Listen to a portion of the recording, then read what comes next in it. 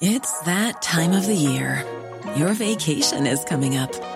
You can already hear the beach waves, feel the warm breeze, relax, and think about work. You really, really want it all to work out while you're away. Monday.com gives you and the team that peace of mind. When all work is on one platform and everyone's in sync, things just flow. Wherever you are, tap the banner to go to Monday.com.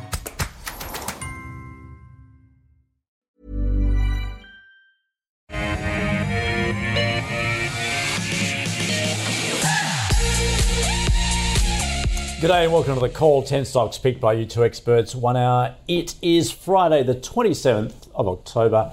I'm Andrew Gagan. Good to have you with us. And our two experts on the show today, Claude Walker from A Rich Life and Luke Winchester from Merewether Capital. Welcome to both of you. Now, of course, interesting times on the market. Well, not just on the local market, but generally everywhere at the moment, everywhere you look. There's volatility. We've moved back into, we take a look at what's going on Wall Street, back into extreme fear in terms of the VIX. Volatility, I guess. Luke, is this going to lead to some trading opportunities, do you think? Oh, definitely lead to some trading opportunities. You're right. It's like a tennis match at the minute, watching the fear gauge. Not something I rely on with my investment strategy, but it is interesting. But that's what volatility brings. It brings opportunities because share prices will fluctuate, in both directions away from sort of the fundamentals of businesses. So as investors, it's not fun when you go through periods of volatility, particularly when most of that volatility is downwards. But you have to try and welcome it because that brings the opportunities that you try and look for longer term. So that's, what I'm trying to focus on, the businesses, and we're getting plenty of news in that regard. We're going through AGMs, we're getting first quarter trading updates. So it is a little bit easier for fundamental investors to filter out some of that macro noise given, the current news flow. But yes, acknowledge it is tough, but you have to try and sort of, as I said, filter that out, focus on the fundamentals and look for those opportunities that no doubt do pop up in times of volatility. And Claude, to look at what's going on with the small caps at the moment. I was taking a look at the Russell 2000 out of the States. Down significantly, of course. Interest rates, we're hearing that narrative, going to remain elevated for some time yet. What's your overall outlook at the moment of the market? Oh, well, how long have you got? I just penned an extremely long article, for me anyway, by my standards, for subscribers about my sort of overall outlook at the moment and positioning. And it's a complicated situation for me because I believe in the way that I can make my money and I have made my money, and it's been hugely life-changing for me, is to move out into that less efficient part of the market, which is smaller and micro stocks. And also the best business models in that space tend to be actually, obviously, there are some people that can do mining companies, and if you get that right, you can do well on that. But that's never been my area of expertise. But the area of expertise that I chose to develop over the last decade, being more software, healthcare, and small industrials, that's the winning one long term. But it's been a really tough period for especially anything tech related in the last couple of years. So I've actually been, in May 2022, I wrote a now public article about why I wasn't ignoring interest rates, basically saying, look, I'm going to be selling my cash flow negative, more speculative stuff. And that's more or less the position that I have maintained ever since then. There is one cash flow negative company that I held on to for my faults, Alcidion, and that has not been doing well share price wise anyway. So overall, I actually remain conservative. I don't invest my cash in the stock market. I invest my cash in a savings thing, but I've still got plenty of dry powder. And I think about my investable assets being in savings, getting my 4% a year or whatever it is. That's my firepower for finding, really good examples in the microcap and smaller cap end that really are truly undervalued, which then should respond eventually to developments in that company. And we are starting to see a little bit of that. I think Luke would totally agree with me that there has been a lot more takeovers of, I guess, distressed revenue generating micro or small cap companies lately. The most recent one that comes to mind was Damstra. Look, I wasn't in that or anything, and I thought, actually that's probably a good result for them given all their debt. But it just goes to show some of this stuff is getting already oversold. But that's not, the real fun times happen when you get a proper bull market, which will require a different macroeconomic setting than we have right now, which is why I do remain overall conservative and just, not putting money, not shoveling money into the market, because there are some opportunities, but few compared to when you're in a more bullish phase with interest rates either stable or declining. Claude, great to get a view of your strategy as it presents itself right now.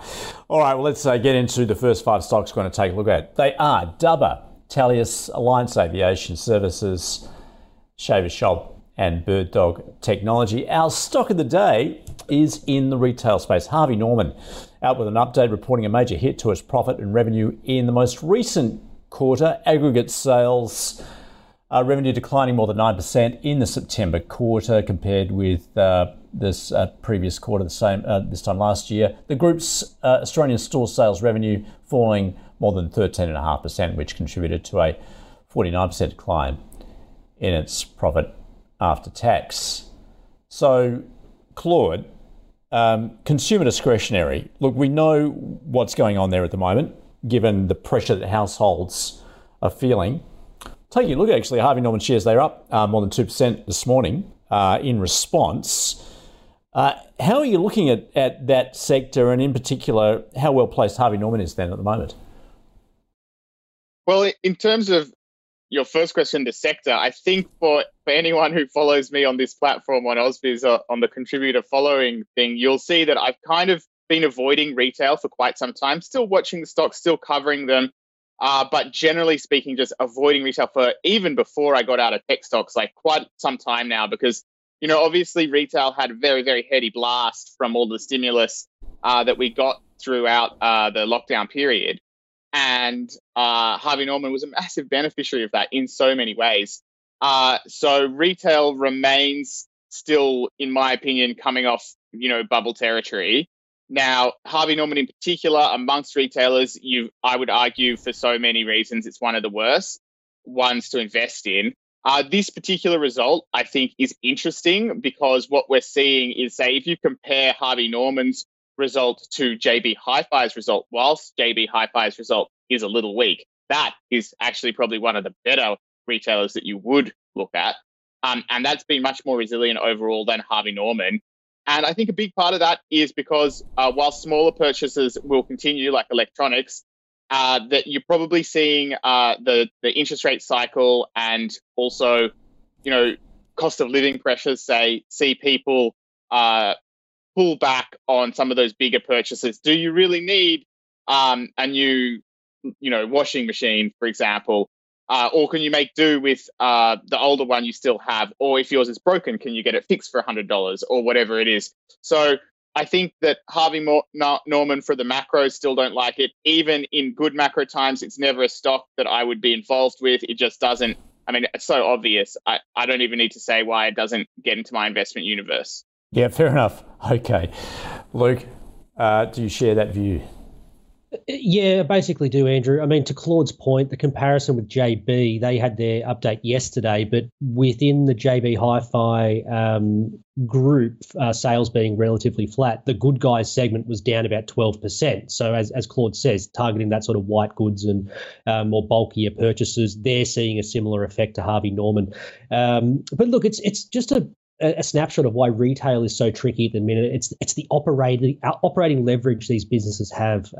You flashed it up before. Sales down sort of 10 to 13% in Australia / the group, but profits down 49. And so, if you just extrapolate that throughout the year, which is a very basic arithmetic. I know that you're cycling different numbers as the year goes on, but what was a PE of 8 last year, if profits fall 50% becomes a PE of 16. So, you can quickly go from cheap to expensive just because of that leverage is so tough to sort of get a handle on. I basically agree with Claude's thoughts, though. I think retail, you're still early in the downturn in the cycle. This is just the start. You're cycling some tough comps. The consumer's weaker. I expect things get worse before they get better. Now, share prices are definitely sort of reflecting that. They are optically cheap. We'll talk about another one later on. But for me, it's still too difficult to put my finger on, well, where do earnings land? When do they bottom out? When do they recover? What do the valuations look like at that level? And when you have that much complexity and stuff going on, I generally just avoid the space and try and find areas where I just have more certainty of what I think the businesses will look like over the next few years. All right, so that's an avoid as well then too, which is, I guess, more broadly applying to that sector at this point. Okay. All right, well, let's get into those stocks as picked by you. The first one we're going to take a look at is Dubber. It is a software company, designs, develops cloud-based call recording and playback software. Recently struck a deal with, a new alliance with Alianza, I think that's the way you pronounce it, in the States, for communications cloud for services provider. Dubber's providing the conversational intelligence solutions. I'm sure the guys can elaborate on this, to the Alianza platform. Luke, tell us more. Yeah, you've done a good job of summing it up. So cloud-based call recording, and basically whenever you have any data in the cloud, it's just easier to overlay, analytics, AI, software on top of that, and get better insights and key performance indicators and things like that. So the product thesis behind Dubber, I think, has always made a lot of sense, and we'll flash up a longer term chart in a second, and we'll see, back in 2021, where these sorts of story stocks, for lack of a better word, it did really well. Got above $4 at one point. And the reason why is because, as I said, there is a rationality to a really good product here. They've just never made it work from a economics point of view, though, and even throughout its listed life, it's really struggled to gain a scale, not only over its operating costs, but even just its cost of goods to actually, the product and operating costs to actually just provide the cloud-based recording service. So the business has always been a very long way from scale. Of course, as Claude touched on in his opener, last year that capital environment really turned for businesses like this, and turned quickly. They've been forced to dilute at some low levels. The cuts to the cost base just haven't come through quick enough. So, look, I sit here today and I view Dubber the same way I pretty much have for the last couple of years, which is interesting product, but just nowhere near that inflection point to where I can look at it and confidently say this business can stand on its own 2 feet. Even looking at their last report, they're still flagging a $20 million cash loss in FY24. That's just too big of a bridge. Revenue's not growing fast enough. You're not seeing the leverage over a gross margin to sustain that or to try and turn that around. So again, it's another avoid from me, Andrew. Look, if you're someone who likes the tech space and willing to take a bit more of a speculation, keep it on your watch list. Like I said, I think the product is real and genuine and has a spot, but it's just a long way off from making money and being a viable business. Fair enough. Luke, we just heard from Luke. Claude? Yeah, so Dubber is a company that has just been one of the worst, overhyped, terrible businesses that I've seen in the last few years. Look, it was one of those stories where it's a business that's able to make revenue. Basically, from the looks of it, judging by their huge losses and continued cash burn, maybe not in this particular quarter, but over the course of their existence, it's like they're almost making no gross profit, no gross margin almost, or it's nowhere near enough to cover the cost of being a company.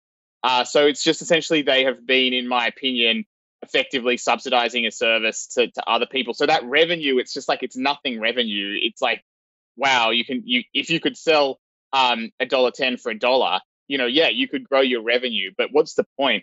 And the story for these kind of tech stocks is supposed to be we get some scale and then somehow we get some power in the tech stack and suddenly put up our prices. Are you going to get pricing power? Look, I don't think there's any chance that they're going to get pricing power in the end and be able to actually, become profitable. I think it's a fundamentally flawed business model, and it might be something that gets taken over. But for example, even Damstra that did get taken over, it got taken over or got an offer right after it put a positive cash flow quarter. It actually made it. It limped across the line there, and then boom, gets a takeover offer. This thing's nowhere close to limping across the line. Its last quarterly, I had it up in front of me, but I think it was, receipts from customers. You have to double check it.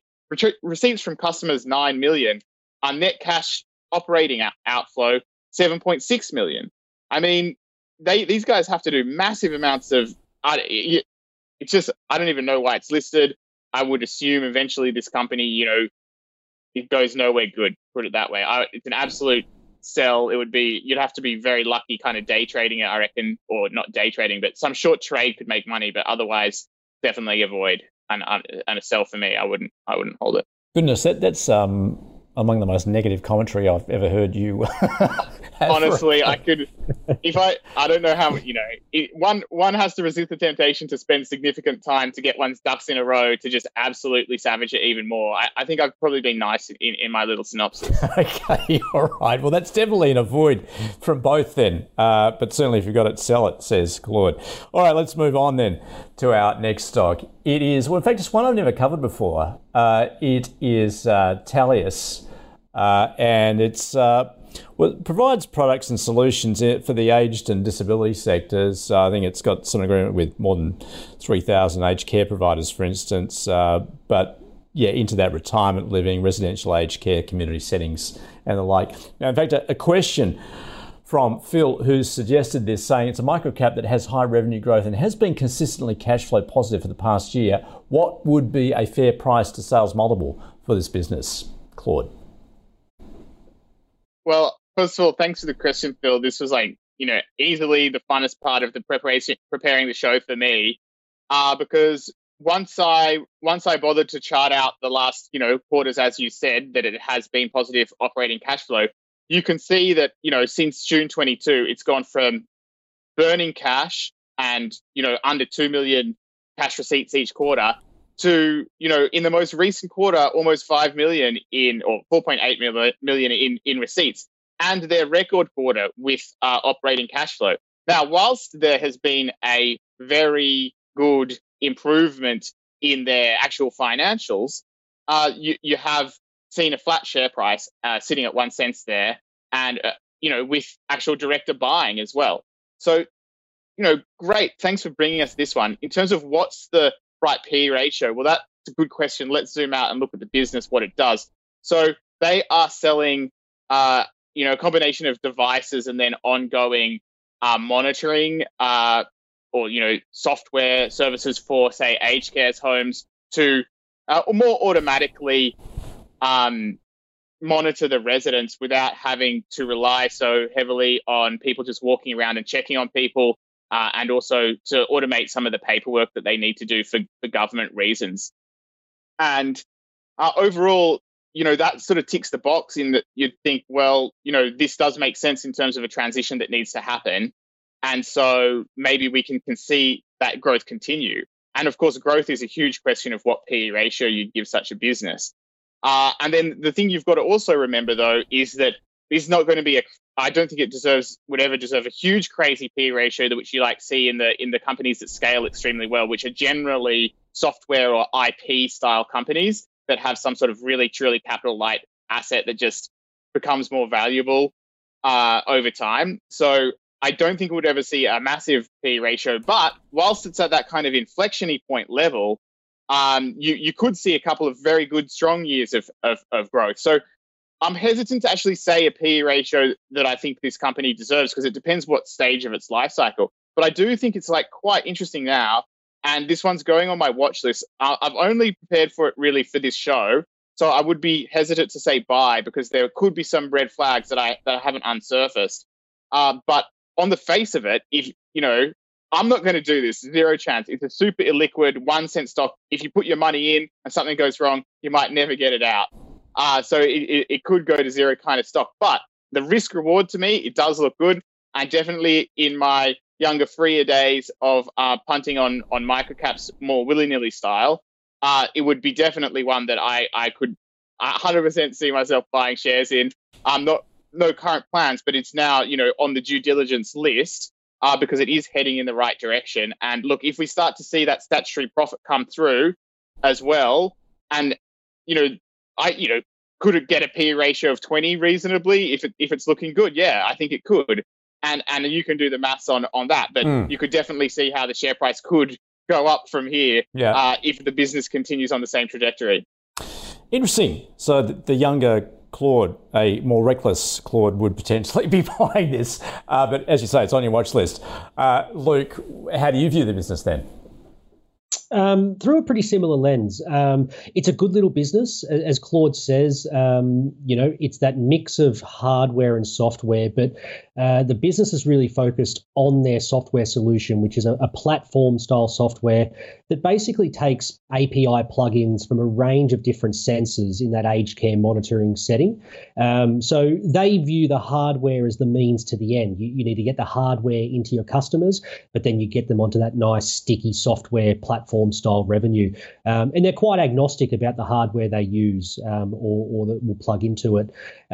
So they've got some nice tailwinds behind them. Two main ones being obviously aged care in general. There's a greater shift towards aged care centres, and they are quite manual process and getting some efficiencies in there. But the other one is a lot of the sensors that have been installed over the last, 10, 15 years are all 3G. And of course, Telstra is shutting off their 3G network, I think, next year. And so there needs to be a big rollout refresh of new sensors. And of course, that opens up that churn event for someone like Thales, who's sitting there with, what they consider to be a best-in-class offering. So I agree with Claude. I really like this. To answer Phil's question, I'm actually going to have a very similar answer to Claude, which is it's very hard to say because the business model and the numbers will change over time. You'll see scale come into the business, but hopefully the other thing you'll see is that software really take over and start to become a bigger portion. And when it does, the price to sales or price to earnings, whatever metric you want to use, will rightfully shift up with it. So look, I don't own this with Merewether Capital, but I actually agree with Claude. It looks really interesting. It's right around that inflection where you want to be looking at stocks like this. And I think there's enough tailwinds there for this to continue into the near future. So it's one that I don't mind saying to Phil or someone who has a bit more of that speculation in them. This is something you can look at and possibly have a little nibble at. All right. Okay. That's really interesting. So both watching there for Thales. All right, let's take to the air. The third stock being Alliance Aviation Services, picked by Louise. And, well, look, there was an agreement there from Qantas to fully acquire the Aussie charter operator. However, that was knocked on the head by the ACCC, saying it would obviously be bad for competition. However, I see that Qantas still retains some 20% shareholding in Alliance, also continues a long-term agreement to allow Alliance to operate, I think, around 30 Qantas aircraft. Luke, what's your view? Yeah, I don't think the market ever really believed that was going to get up, but the price never really reflected it. But it's good that I guess it's now been removed as a distraction for the company. I like this business. It's always been a mid cap, sort of a few 500 mil market cap. So it's never been sort of in my micro small cap universe where it's something I've looked at too seriously as an investment. But whenever it has floated across my radar, I've always been really impressed at a good management team running a business in a notoriously tough industry. Like, we know how difficult it is to run airlines. There's stories globally about how difficult it is, how capital intensive, cyclical.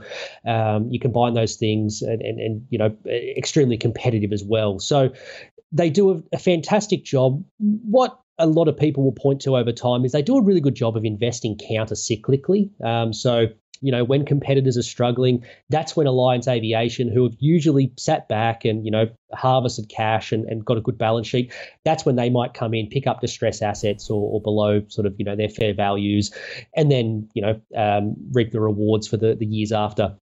So they go through those sorts of CapEx cycles, and that's the one thing I'd flag here is that they're about to embark on another CapEx cycle. They recently bought, I think it was 30-odd planes from AerCap over in Europe.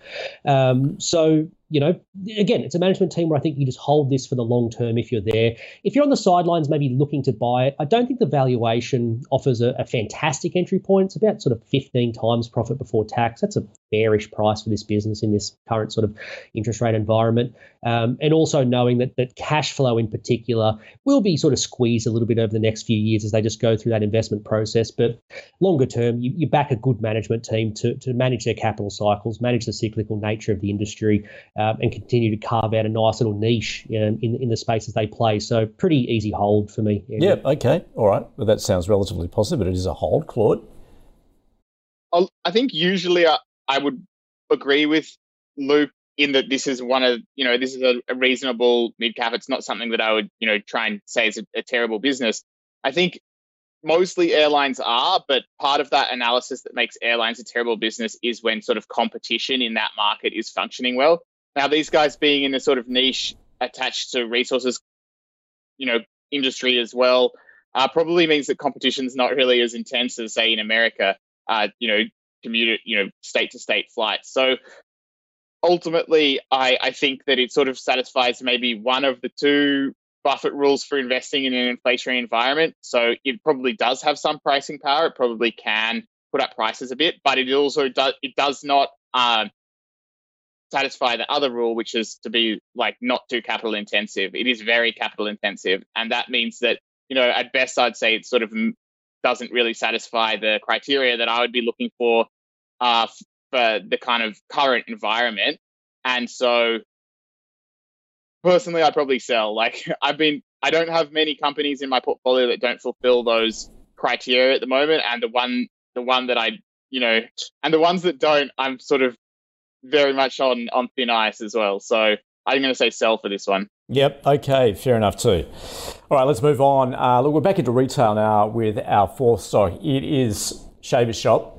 Pick my Michaela. It is a retailer of personal care, grooming products. I think, last time I walked in the shop, I might have bought an electric toothbrush, but that's the sort of products that it sells. But are people walking through the door at the moment, particularly given the cost of living? We've discussed this, particularly consumer discretionary. Claude, how do you see Shaver Shop? So Shaver Shop's interesting actually because it has proven to be a fairly resilient little retail business over the years. When it first listed, I must confess, I thought, this looks like it's not going to be much of a stayer. But actually, over the years, I think it's done, a reasonably solid job, and it has paid a fair bit out in dividends over that time. So I think it's a company that you could think of as a dividend stock. And there have been times for sure when it's been quite cheap based on dividends. And by the way, dividends could go up and down. This is a retail business, and we've just been talking about the risks to retail. So you can't rely on it as the safest payment ever. But it is it has paid dividends consistently. So I think that it's actually quite, I'm not really buying retail at the moment, but if I was in this, I'd probably hold it right now just because I think it's quite cheap. And I also think, I guess, the kind of stuff they sell is reasonably resilient. Like if you do want to get a new shaver, that's a high value thing to your life. If, if it's making your life easy on a daily or very regular basis, and it's not too expensive, then that's something that you're probably going to still spend. It's not as discretionary as a new this, new that you don't really need it. So overall, I think that it's a hold just based on it being really quite cheap and its track record of managing to, run the business fairly well in the last 5 years. Okay. Luke, so do you agree? Cheap, but is that worthwhile to hold on to? I would hold as well. It's really interesting, this list we've got today, Andrew, because I think you can make comparisons between a few of the stocks in very different industries because, Shaver Shop to me, I look at Alliance Aviation we just spoke about, and I said I think it's a well-run business in a pretty tough industry.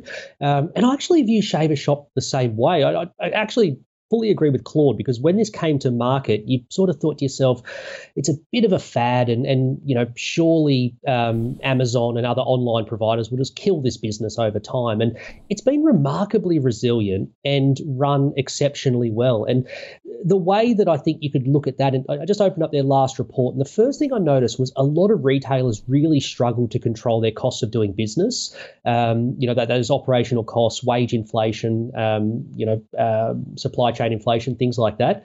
And like I said, Shaver Shop Group did a remarkable job of keeping them flat and eked out some small sales growth and managed to keep profits flat while a lot of peers are reporting some pretty tough numbers at the minute. Now, I think you can hold it there. The dividend yield is about 10% at the minute. What gets you a bit nervous is at the full year results, they gave their trading update, up until the release of those results, and like-for-like sales were down about 10%.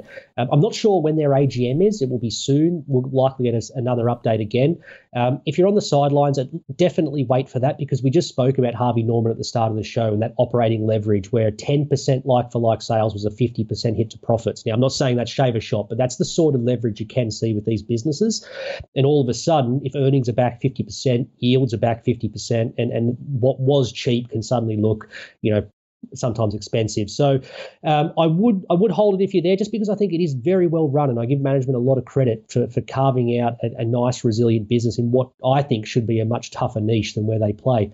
But if you're on the sidelines, wait for that AGM. I think you'll get a big sort of answer to how they're travelling at the minute. Yep. Okay, that's a good point. Double hold, but as you point out, wait for that AGM. All right, let's move to our fifth stock. It is BirdDog Technology. Develops, manufactures hardware and software, video solutions, cameras, encoders, decoders. In fact, we use that technology right here at AusBiz. Jack wants to know, he's saying the revenues are dropping, the market cap 25 million, cash at 22, volumes are very low. He's saying, in fact, it looks like the only shares traded are being taken by BirdDog themselves in their buyback. His question then, is it a buy at these levels, or is it a bit of a dangerous lobster trap? Luke? It's a very good question, Jack. I'll sort of address, this in two ways. Firstly, talking about the business itself. It's not a bad business. It looks like there's some interesting technology behind it, but what sort of gives me pause for thought there is the gross margins aren't as high as what I think you would have hoped to see from a business that claims to have some strong technology in the niche they play. So, they came to market in 2021, and over the last 2 years, those gross margins are about 27%. That's a pretty average gross margin for what you'd hope to see from someone who claims to have some genuine IP behind what they do. So from that point of view, the business hasn't really excited me. But then, of course, you've got to overlay the stock price, which that chart says it all. And Jack is sort of hitting on the right points here. So, it's nearly at cash backing when you put in, liquid working capital being inventory, receivables, and subtract their current liabilities. It's about $35 million of net working capital compared to that market cap of about 25 million. So you can have a very different answer between, is this a great business that you want to hold for the long term? For me, that answer is probably no. But is there an investment here as a beaten down turnaround, below asset backing, and can that sort of rectify itself over time, either by the business turning around or by, potentially some M&A coming in, which Claude touched on at the start of the show. There's a lot floating around at the minute. I think, I'm not doing this to be clear. I don't want to make it seem like I am. This is the sort of stuff as a turnaround I think you could sort of speculate on, but for one clear reason, there's no debt behind this business. I think, and again, we've got an interesting list where I think we can have this conversation again in a second. When you do look at turnarounds, I never touch a turnaround if there's debt there, because there's a noose around the neck and there's a timer on the countdown for the turnaround to be successful. BirdDog doesn't have that. Plenty of cash, plenty of liquid assets. There's time here on your side if something doesn't happen or that turnaround takes a bit longer than expected. So, Jack, if you are there, I think you can hold it, continue to speculate on that turnaround. If you're not, not that it's worth anything, but this is the sort of thing I would say is something you could speculate on for that reason. But just to be clear, on that longer-term business outlook, not my favourite, just because those gross margins, you'd really like to see them tick higher. Yeah, okay. Claude? Yeah, it's an interesting one. I guess I'm a little bit more cautious of it than Luke. I think sometimes having that cash in the bank for management and the board really disincentivizes doing a deal as well. So tends to be that the board and management of companies that have a weaker balance sheet are more likely to agree to a takeover because maybe they need to raise share capital somehow anyway, or it's a bit stressful. I'm not super optimistic of that, but there could be some sort of technological edge that they have that I don't understand that would make them an attractive acquisition target. So there could be that drives it, and it doesn't matter what I said. So there's some angle there. I don't love it I'm not on board with it as much as Luke, and partly just because I think, just generally speaking, that device business are bad businesses. I think probably the most likely thing that they'll do at the moment is that they will sort of spend their cash trying to get a bit more scale, because of those low gross margins. They really do need more scale to survive and thrive as a listed entity. So I'm sure I have a feeling they'll probably spend that money chasing that. And so over time, I expect that money to go away. And how much revenue growth will they get, and what margins will they get for it? Well, device margins often tend to be quite low. And the low gross margins certainly suggest there is competition out there as well. So overall, it doesn't really stack up for me as a intelligent speculation at the moment. That does, at the same time, I do think that there's probably limited downside from here, just because right now it has a lot of cash relative to its market cap. So I think it's probably, you could probably hold it and try and wait for a better exit if you're in it, but I wouldn't get in it myself. Yeah, fair enough. Okay. Let's sum up where we've been in the first half of the show. Then we began with our stock of the day, which is Harvey Norman, the retailer of home goods, of course. And it is an avoid from both. Look, Claude essentially avoiding retail at this point, and Luke making the point it's pretty much reflecting what we're seeing in retail, given it is under pressure, given those cost of living pressures, consumers reluctant to spend at the moment, particularly in the discretionary side. Into the ones as picked by you. The first one being Dubber. It's an avoid from Luke, pointing out it's a really good product, but it's never really made it work. Long way off profit. And Claude was absolutely scathing. He's saying completely overhyped. He's got a hard sell on Dubber. Talia, it's a bit of a different story here. It's on both their watch lists. In fact, Claude's saying, look, his younger self may well have been buying it at this point, but it is illiquid, so you need to watch that. And Luke talking about some good tailwinds for the business, given it's in the aged care sector, which is only growing. So he has a watch on it also. Alliance Aviation Services. Luke's got a hold on, talking about the good management there, but it is about to embark on some capex with more aircraft of this following that deal for Qantas to buy it out, which was knocked on the head by the ACCC. Claude, though, has a sell. Look, the fact that it is in aviation, it's a bit of an avoid from him. Shaver Shop, back in the retail space, a hold there from Claude saying it's a solid dividend stock. It is quite cheap at these levels. Luke, also a hold, mentioning it is a well-run business. And just rounding it out there, Bird Dog Technology, a hold from Luke, with a point of perhaps watching. Similarly, I guess, watching from Claude, but essentially it's a no from him. All right, let's catch up with our own high conviction portfolio. It's picked by our investment committee. The latest episode of that is live here to watch at ausbiz.com. So checking in on the updates, going into October, Avita Medical taken out, and its weighting distributed between Washington H, Soul Patts, and Altium. 1% was taken out of each of Karoon, Pro Medicus, and Paladin. Another 1% of cash was spent to add Camplify. So checking in on its performance, it's up 2% on the cumulative return basis since its inception at March last year. That has, as you can see, over the course of October, has lost a considerable amount. And so keep your requests coming in. Keep the call switched on to see which stocks our committee will be looking at next. Well, next we're going to take a look at AMA Group, Orthocell, Mighty Craft, PSC Insurance, and Pantera Minerals. So let's kick it off with AMA Group.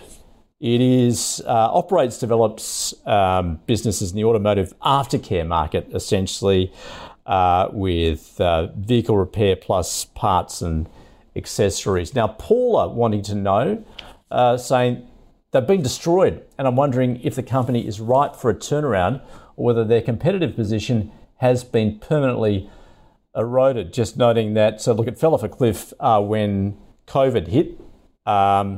Hasn't really recovered. Its share price over the past 5 years down some 92%, in fact. Claude, AMA Group, what are your thoughts? So AMA Group is a a business has been listed a really long time. And I think that if you go back and look at the super maximum long-term share price, you can see that it's actually already got bid up during the pre-GFC time, recapitalizing the GFC, and now it's been recapitalized again, so it's crashed again. So the problem with AMA Group fundamentally is that their customers are really powerful and can bargain them down, so super slim margins. So it's just, they serve their customers like really truly, and you definitely don't want to be holding this in any kind of downtrend. Now, is it sort of oversold? What is the actual value of the business? Can it turn around from here? They're all the questions the market will be asking. I would say that with this stock, you've got to take a trader's perspective of it. Now, I think from memory, they actually recapitalized it at 7.5 cents. Luke can correct me if I'm wrong on that, but it's currently 6 cents, right? So I just think there's like a bounce. There's a potential bounce trade. There's capital available to these guys to turn around. I don't know, this is definitely not some sort of long-term thing. It's not a good quality business. Over the course of time, bad quality businesses, will not make you money. But if you time it, there's a bounce trade here. Yeah, maybe. Not one that it's not my style of investing. But for that reason, I just don't want to poo-poo it completely. But overall, this is a business that's a tough business. It's already been like recapitalized twice now in the time that I've been following it. So I wouldn't invest in it, no. Yep. Okay. That's a no. Luke? So go back to my point on Bird Dog. When you're looking at these turnarounds, stay away from debt because it just cripples these businesses. You're often forced to undertake these recapitalizations, as Claude points out, and undertake some heavy dilution. As Paula, who wrote it in, like she sort of said, has the competitive position deteriorated a little bit? And I think a lot of that, Andrew, is, as you said, the COVID effect and less cars on the road, maybe some work from home in there as well. But by and large, the underlying business hasn't really changed too much. The biggest hit they've had is just to their capital structure. They took on a lot of debt to make an acquisition just before COVID hit. And the timing of that was exceptionally unfortunate. And it's at the point now where, despite the business, probably doing okay, as I said, that capital structure is just untenable. And I think eventually this equity looks like it's going towards zero. I was pretty surprised I was able to get away such a decent recap not too long ago.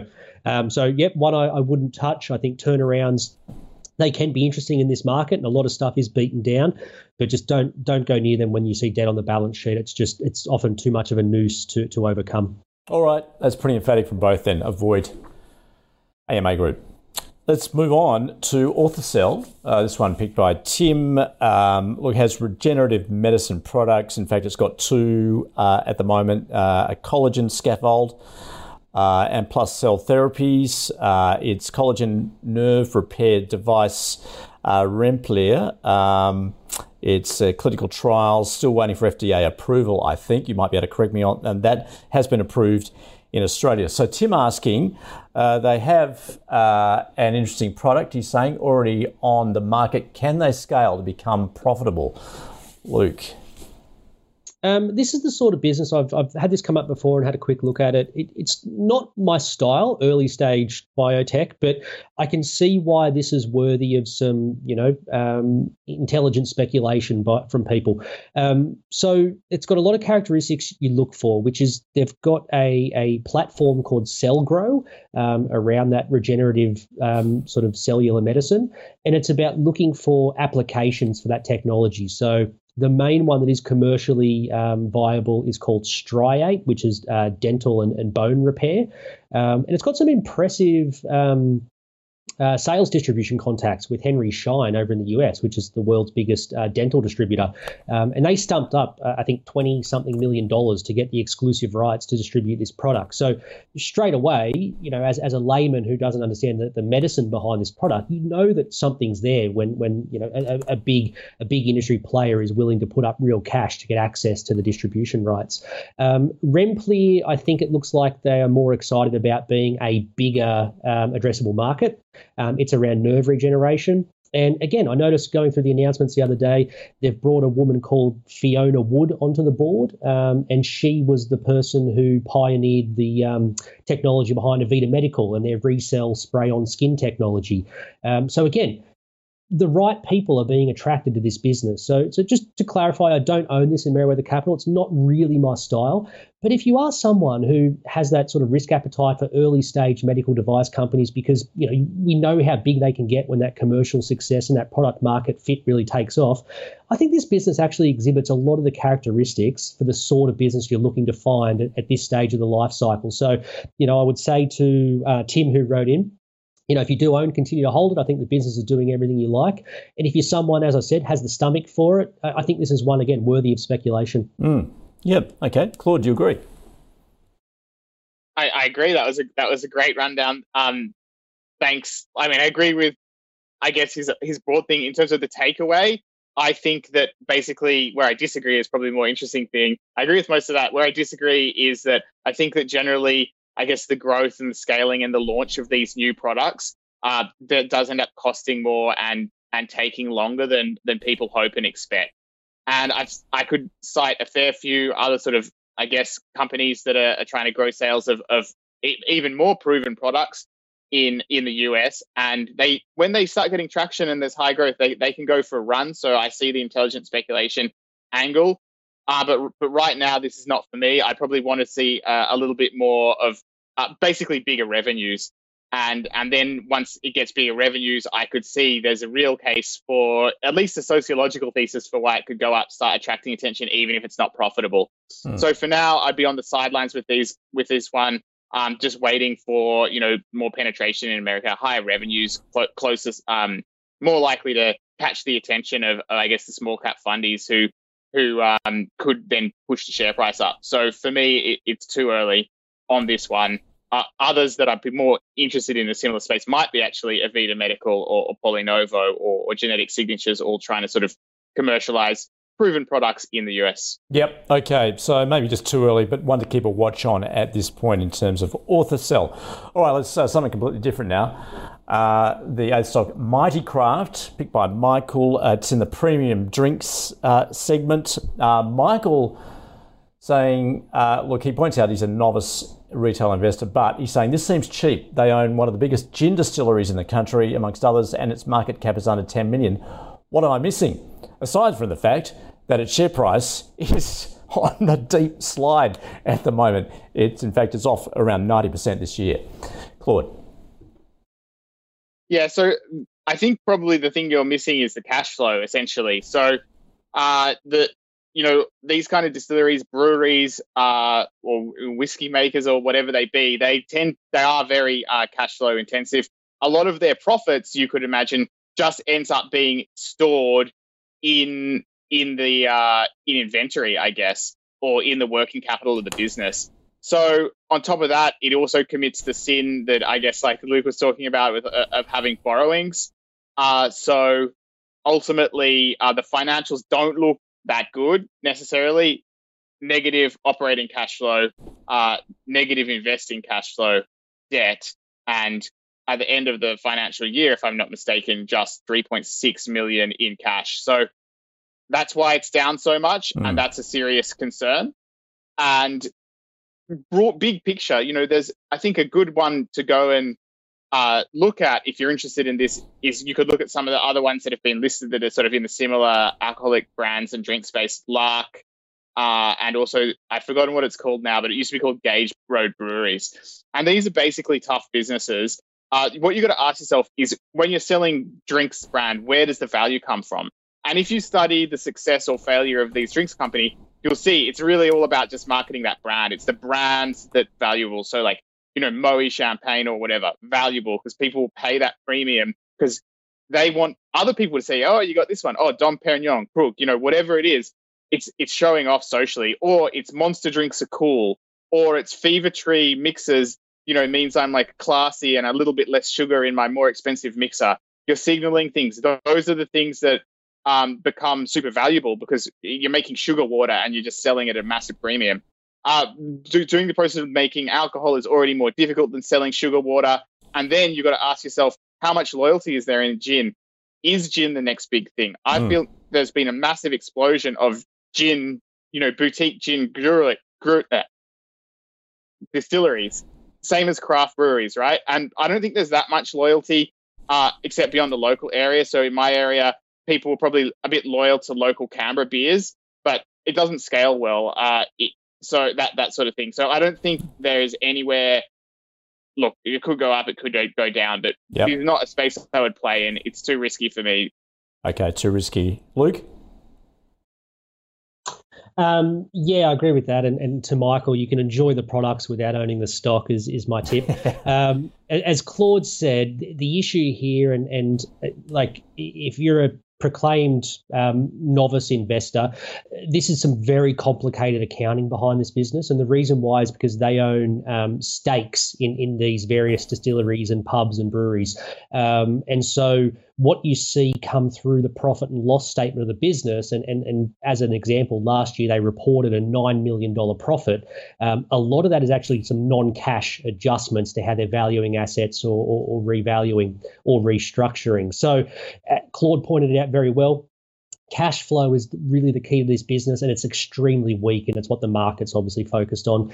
Compare that with, again, I'm coming back to that theme of turnarounds and debt. There's 16 mil debt on the balance sheet. It's very, very tough to see a path for this business from an equity point of view where it can sustainably find a way to pay off those debts without having to go through some sort of recapitalization, or worst case scenario, the equity's worth zero. So I'd be on the sidelines for this one, Michael, particularly if you are someone who, as you said, you're a novice and sort of new to investing and potentially accounting, because this is actually a very, very complex business. I'd maybe go and find some, don't be afraid to play in the smaller end with Claude and I, but there are certainly some businesses out there with much simpler accounts and business models to understand. All right, that's a no from both. All right, two to go. We better lift the pace somewhat into insurance, PSC Insurance. And General Insurance, Macquarie pointing out operating conditions supportive, balance sheet has capacity to fund accretive growth, organic growth of 11% across the board. Acquisitions also feature some 13 completed over the year. Luke, PSC. Hard to really poke too much of a hole into this business, Andrew. It's an insurance broker, sits alongside AUB and Steadfast. The three of them have done exceptionally well. Obviously, that chart looks sideways, but put that in the context of a pretty tough market over the last year, and you'd be pretty happy as a shareholder and collecting your dividends as well. Valuation about 20 times earnings. They gave you about that sort of earnings growth last year. So if you boil that down to a pretty simple sort of price earnings to growth ratio, it's not too bad. The thing I keep waiting for with these businesses is for them eventually to start bumping into one another. They've been bolting on these small acquisitions for many, many years. As I said, the three of them, AUB, Steadfast, PSC. And you sort of wonder, as they get bigger, they need bigger acquisitions to really move the needle. When do they start having to overpay and sort of compete with each other? But realistically, you haven't really seen that happen. They've all found ways to continue to grow quite strongly. Even at an earnings per share level, factoring in dilution from acquisitions and capital raises. So, I think it's a pretty comfortable hold in this environment. If you're after something that's pretty defensive, you could probably even, buy it at this level. But be aware that that valuation is a touch full. It's not. I wouldn't say it's extremely expensive, but you don't have too much breathing room at 20 times earnings. But if the business, continues to tick along like it will, I think that multiple holds and you'll get your dividend yield, and the share price, probably sort of sticks to that sideways to slowly up trajectory it's on. So hold, but maybe you buy for someone who is, sort of ultra defensive. All right, Claude. I'll be really quick as we're running out of time. The reason I have an interest sort of in this stock through another company that's taking over called Insurance, which is ENA. So that's my disclosure. I sort of have an interest because I will eventually get PSC Insurance shares, I hope, if everything goes to plan. And,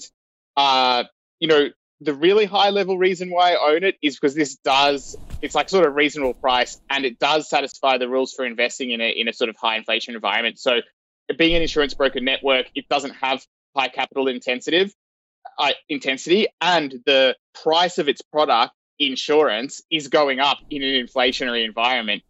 And people sort of think of the fees they pay to a broker network as relative to the price of the overall transaction, the insurance policy that they're buying. So that puts PSC Insurance in a strong position to be able to continue to put its prices up, because sort of people are conceptualizing that, and often sometimes it even is a % of the value of the actual insurance. So I'll tell you what, I'll write an article about this over the weekend and publish it to people that are on our free email list. So jump on the free email list and then you can get the full story on this one. All right, but so what are you doing with it right now? It's a buy for me. I mean, I'm essentially buying it. It's just I'm doing it through a different vehicle. Like I recently bought. It's just a way of getting it slightly cheaper, basically. Fair enough. All right. As long as it goes through. Yeah. All right, let's round it out with Pantera Minerals, our 10th stock. Lithium, iron ore, manganese, base metals. Stakes in both North America and also Western Australia with its flagship lithium brine project in North America, in Arkansas, I think. Haven't really come across this one, so I don't know too much about it. So, Claude, what can you tell us? Look, obviously, it's just a speculation. I guess, the angle people would be thinking about would be lithium, which has been pretty hot. But that's not the way I invest, definitely. So not one for me. I see the lithium speculation. It could get hot angle, but for me, that's very much a trader stock, not really a long-term investment thesis at this point. So, if you're trading it, don't listen to me on it, but otherwise it's an avoid. Yeah, okay. And Luke, of course, lithium price has been under immense pressure. It is a very specky sector. So what are your thoughts? Yeah, I mean, I agree with Claude. It's pure speculation. They came to market trying to explore for iron ore and manganese over in WA, and then earlier this year bought an interest in a lithium asset in the US. And it's always just big orange and red flags go off for me whenever I see that, Andrew. These businesses are stretched thin enough as it is from a capital point of view. They need to sort of save every dollar they can and focus on their exploration. And when you earlier this year go and then get an investment in lithium, it sort of probably tells you all you need to know is that there may not be much there, from the existing business. The market's sort of suggesting that as well. What comes of lithium, who knows? But as you said, it's sort of come off the boil the last couple of weeks and months. And it wouldn't surprise me if maybe a uranium exploration is next for this business. Okay, all right. That's an avoid then. I'll take it from both. All right, let's wrap it up and summarise the second half of the show. Began there with AMA Group in the automotive aftercare market. Look, it's a no from Claude. Talks about the super slim margins. Luke also pointing out the debt there. It's an avoid from him. Orthocell, certainly more promising. Luke saying not his style, but it does see the promise in the business as long as it comes off speculative, perhaps high, but it's got a buy, I should say, but a hold on at the moment. Claude also on the sidelines pretty much at the moment, but certainly one worth watching. Mighty Craft. Look, Claude pointing out negative operating cash flow there. No, just too risky. Also, look, again, pointing out the debt issue that company carries. No from him. PSC Insurance, a hold there from Luke saying, if you're looking for that defensive play, potentially a buy. It is a buy from Claude, given he has a position elsewhere where this could be bought out. So that was a buy from Claude. And rounding it out there with Pantera Minerals, look, it is an avoid from both in that lithium space. That is the show. Let's thank our guests. Claude, thanks for joining us from A Rich Life. Thank you for having me. And Luke from Merewether Capital. Good to see you. Thanks, gents. Good show. Alrighty, any stocks you'd like us to cover, you can go to ausbiz.co/callpicks or tweet us at AusbizTV. Stay with us. Pulse is up next.